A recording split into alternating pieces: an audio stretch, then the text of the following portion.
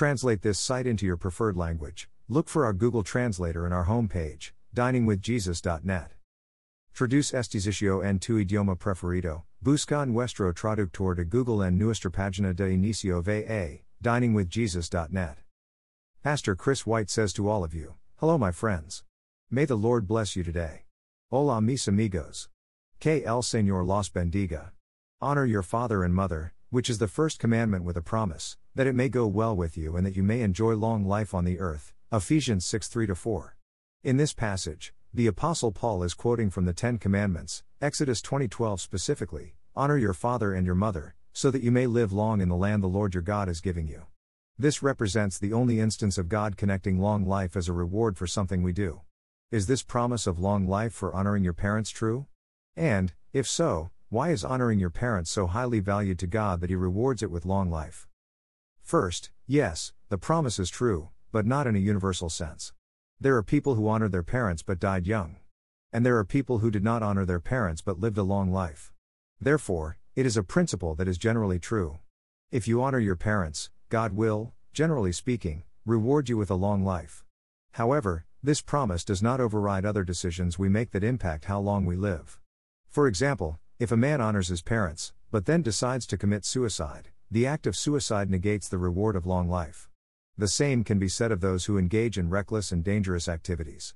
God's reward of long life for honoring parents does not miraculously make you immune from serious injury or death. Again, the reward of long life for honoring your parents is a general principle, not a universal truth. God considers the way a child treats his/her parents so important that He usually rewards those who honor their parents with long life. Solomon urged children to respect their parents, Proverbs 1:8, 13-1, 30:17. Jeremiah 35:18-19 describes how God blessed the Rechabites for obeying their father. Disobedience to parents is a trait of those who rebel against God, Romans 1:30, 2 Timothy 3:2.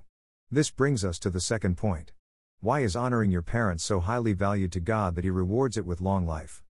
There are at least two reasons for the value God places on honoring your parents. First, God entrusts parents with the responsibility to raise their children in a godly manner. The task of parenting is not easy. It is painful, stressful, expensive, and often unappreciated. For a child to not recognize, and be grateful for, the sacrifices parents make on his/her behalf is an affront to the position of authority and value God has given to parents. It is similar to how we are to respond to the government, Romans 13:1-7. If God has placed us under authority, to rebel against that authority is to rebel against God Himself. The second reason God desires us to honor our parents is because our relationship with our earthly parents is an illustration of our relationship with our Heavenly Father. For example, Hebrews 12:5-11 compares the discipline a child receives from parents to the discipline believers in Christ receive from God. Just as our parents are our biological progenitors, God is our Creator. We are children of God and children of our parents. To dishonor our parents is to distort the picture of what our relationship with our Heavenly Father is to be. Do you want to live a long life? Honor your parents. Why? Because God placed you under their authority and guidance, and because your attitude toward your parents is illustrative of your attitude toward God.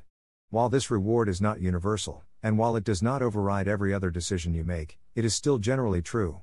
If you want to live a long life, honor those who gave you life in the first place. Thank you to Got Questions. Copyright 2002 to 2023 Got Questions Ministries. All rights reserved.